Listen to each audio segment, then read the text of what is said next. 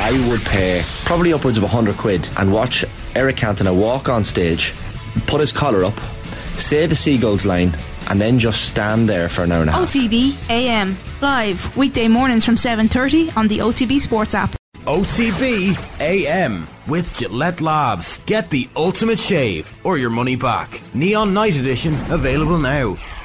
I would pay probably upwards of £100 and watch Eric Cantona walk on stage, put his collar up, say the Seagulls line, and then just stand there for an hour and a half. OTB AM, live, weekday mornings from 7:30 on the OTB Sports app. OTB AM with Gillette Labs. Get the ultimate shave or your money back. Neon Night Edition available now.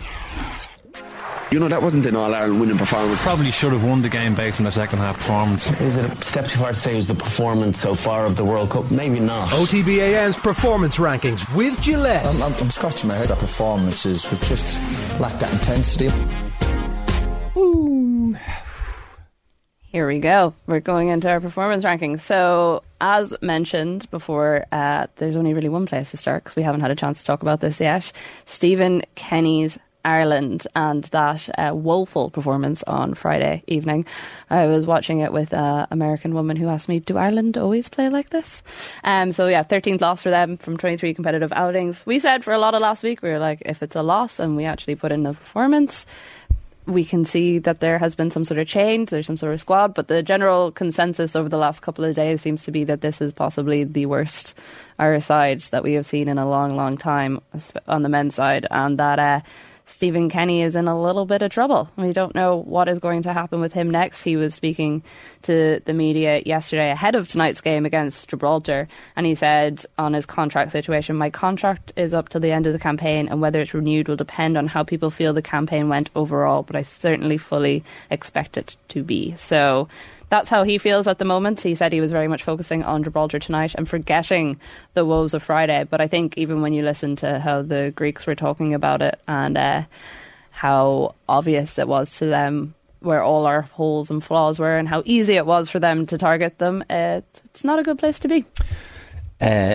Our next fixtures, obviously, is Gibraltar tonight. And then after that, in September, in a 4-day stretch, we're in Paris, and then the Dutch come to Dublin.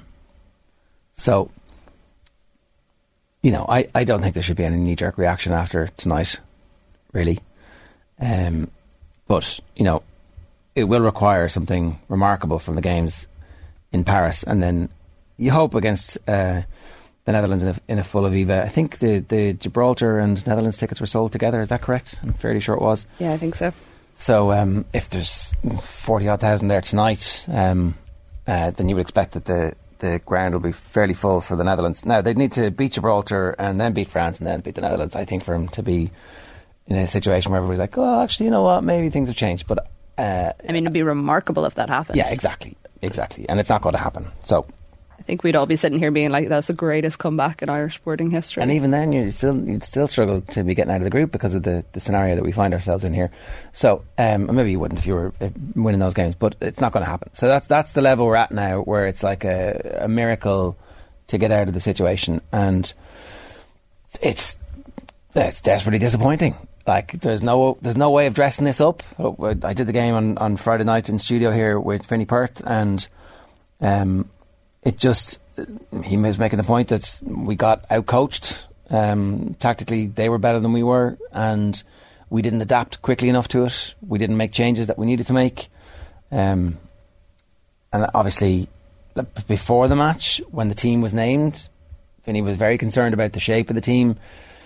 Last week when we were talking about it, he'd posited 3 potential teams, you know, what he thought might be going through Stephen Kenny's mind. One of them ended up being the second half team where Mikey Johnson came on, and that shape was slightly better, but those first 15 minutes were just so bad. It was like a lack of leadership, a real misunderstanding about how to break the patterns of play. Nobody like even managed to pretend that their contact lens was jammed in their eye. Nobody broke the pattern of us being completely overwhelmed, and that's why, listening to the press conference yesterday, Stephen Kenny's talking about the goals, but the goals didn't come in isolation. the goals came as a result of the pattern of play being completely one-sided in favour of Greece. And Greece so thoroughly dominated us that they were really unfortunate to only win the game 2-1. I mean, I think it's ridiculous that we have this Player of the Match award when we get beaten, but Bazunu was the Player of the Match, and like, I don't know, could anybody else have been given any semblance of like mark? I don't think so. You know, a mark over 5 out of 10. So, and look, I get that the players were not at it because it's been so long since they played a game. Listening to Gary Breen and David Connolly, they were making the point that even a friendly against Bows or Rovers would have given the players timing, whereas in the 70-minute 11-a-side match that they played in Turkey, you're not going to go and crunch one of your teammates for fear that they get injured, because then he's out and you're definitely not getting picked because you're getting punished by the manager. So the timing of the players was off in the first half. And players who we think are good played really badly. Like the midfield was awful, atrocious, absent in that first half. And I think partly that was to do with the shape. I do think partly that was to do with the shape, but I also think that I don't know. So, like, at that stage, it appears as if you're making excuses for what happened. But, you know, Greece had the same preparation that we had. Obviously played players in different leagues. Some of them had been off for as long as our players, and they didn't seem to bear the same issues. You know, you would say Simicas' touch looked pretty good for somebody who's not a first-choice player at his team. Now, obviously, he's at a much higher level than any of our players. But there's also the fact as well that, like, such a big deal was made before this game of like the fact that Stephen Kenny had given the squad time and they had time together to get themselves up to speed, and that they had been working really hard and they'd been working on different tactical formations, and that, you know, the newer players that we're still discovering, the likes of like Maggie Johnson and stuff, that they had been integrated into the squad in maybe a way that it felt like everyone was on a similar page in a different way to how they were before. And then when they came out, like you were saying, those first 15 minutes, it was like a group of people who had never played together before. They just looked so off the pace, so off where they should be at this stage. And like, I was reading a lot of stuff over the weekend of people saying that, you know, it's a bad team and it's the worst crop of players we've ever had, and the, you know, FAI certainly to blame for part of that in terms of how we've developed over the last couple of years. But also, I don't think we're as bad as we actually did play on Friday, and that's the frustrating thing, the fact that the entire team got totally outplayed, outthought, you know, tactics, whatever it was, by Greece in a way that we shouldn't be, I don't think anyways. And I'm not saying that to put like a positive spin, because I don't think you can put much of a positive on Friday. I think there's a twin track to this, right? And both things are true. The tactics were wrong, and that is the result of the manager making those decisions. And also what Liam Brady said, I think, is also true. This is the worst group of international players that we've had potentially ever, right? Like, going back in football history, we always had players who were considered amongst the very best in our league, which was really good up until the 40s and 50s, and then all our best players uniformly went across the water, and at that stage we had players in all the best teams in England. So it doesn't feel like we are producing players who are capable of running a game or understanding. And look, maybe that's because we're not picking them. Maybe we have to just go back to kick and rush. Is that what everybody wants? Back to the Martin O'Neill and the second Mick McCarthy era and the end of trap? Is that like... So we just need to be careful what we wish for here as well. Like, you can get Big Sam and Robbie Keane in. You can do that, and you can be guaranteed that we'll be as exciting to watch as Leeds were in their final 3 games of the season. I don't think the Stephen Kenny naysayers want to go back to kick and rush football. They just want to go to major tournaments and have memorable moments. And it feels at this moment that we're just a million miles away from that. It was interesting that he picked Will Smallbone here as the first start, this match. It was such a huge game, and everyone saw this game in advance that Greece away was going to be the game. Presumably that was because of the partnership that he and Matt Doherty developed against Latvia in that friendly, that 3-2 win just before the France game. And also, you're talking about fine margins here. Remember Nathan Collins' header at the end of the France game? That was for 1-1. Yeah. And if that had been converted, because I remember the morning after here, we were fairly positive about Ireland's display, very disappointed to lose, but fairly positive. And now we're back to this again, and it feels like we're always going back to this place with Stephen Kenny. I think after that result, and particularly performance against Greece, I think it's all over for Kenny in terms of goodwill and his future as Ireland manager. So, for example, they win tonight, it doesn't really matter unless they absolutely obliterate Gibraltar, and even then, it doesn't really matter. I don't think, like, and then the Dutch and France double headers, like, maybe if they probably have one valiant display where they narrowly lose and maybe get a point against the Dutch, right? So say that happens, they play well twice. I still think it's not enough. It won't be enough. And even if they won twice, it'll be the next round of fixtures, which is again going to be Greece and Gibraltar. If it's a draw at home to Greece, I told you so. And he's had too many I told you so's, Kenny. Oh, no, there needs to be like a miraculous run of results now, which is better than any run of results we've had in Irish football history, and we don't have the players to do that. And look, it does appear as if the manager is struggling to get the best out of these players. And that's the bit that I was hopeful wasn't going to be the case. I was hopeful that he was coming up with a style that suited us, that was interesting to the football public, that was progressive, and that allowed us to get into games, which we could all get behind. And that, unfortunately, has not been the case. It has been good result followed by really bad results. Like, if you look at the divergent path from Ireland hammering Scotland that time, and where Scotland have gone on to from then to now, it just doesn't make any sense. Like, it doesn't make any sense. Like, if Ireland were to play Scotland in the morning, I would expect Scotland to hammer us the way Scotland are playing at the moment and the way Ireland are playing. And yet, we just, this time last year. So I don't know. And we haven't even plateaued at any stage. It's been very up or very down. There's been no point where it's just kind of been like, this is steady. We're like slightly climbing. Maybe we might drop a little bit against certain higher up teams and then like slightly climbing again. It's just been like, whoop, whoop. Yeah. But also they don't get hammered, Kenny sides. So we're in this eternal purgatory about where is this team actually going, and it's kind of down. But if they were getting blown out of it game after game, he'd already be gone. Like, it's the fact that he's constantly staying in there, and also I think what frustrates people about Kenny is he's a big defender of his side, especially in the media, like especially talking afterwards. And again, he's still seeing the green shoots of the performance at times against Greece and how he said they were insipid, but that they were always in the game, and like that really infuriates people. Especially people who don't want him in the job.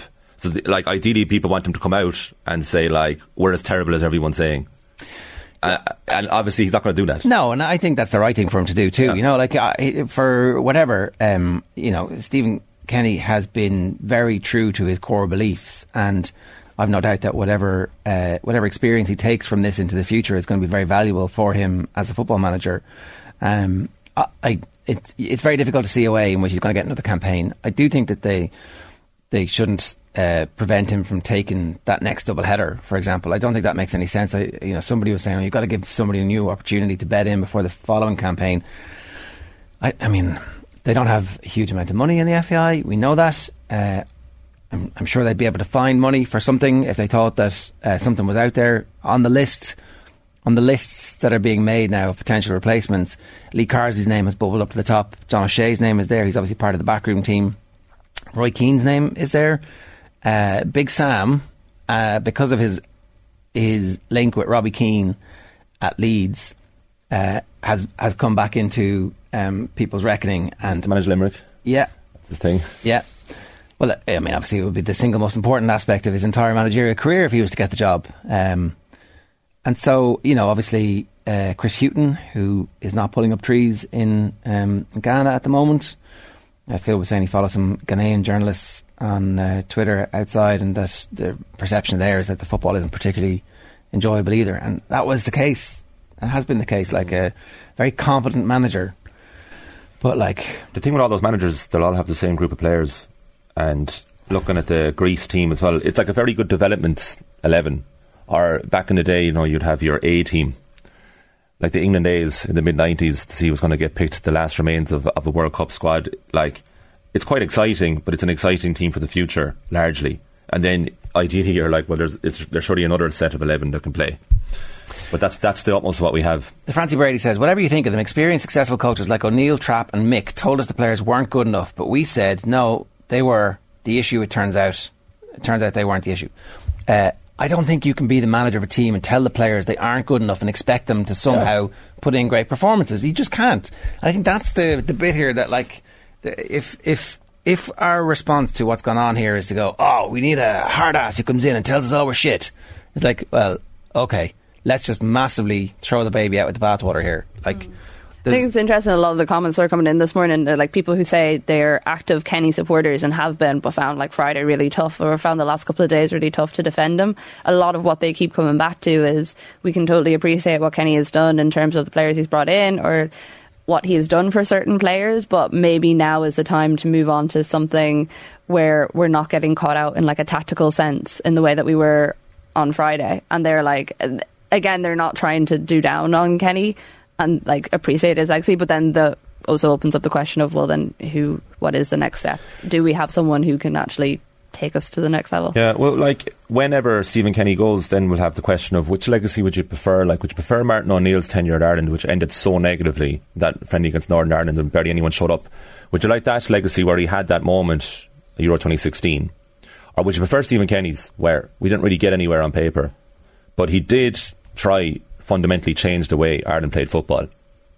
And oftentimes it wasn't clearly apparent. If Martin O'Neill had left after the Euros, I think he would have had a second and third life as a manager in English football on the back of that. But he stuck around for the following campaign. We got annihilated. That's what happened there. Like, getting out of a group in a tournament is an all-time Irish football legacy, right? But that team played reasonable football, and we actually had a midfield who was playing football. Like, I do wonder, it's not true that other managers would have the same players. Other managers would have had Jeff Hendrick and Robbie Brady in the team against Greece. Would they have made a difference? Like, are people saying that would have been fundamentally better than Malumbi? Maybe. Do you know? Like, I don't know. But I guarantee you that Mick wouldn't have had the same team at all. Like, those centre-backs, I don't know, would Nathan Collins have been in the team? Maybe. We would have been playing 4-4-2, more than likely.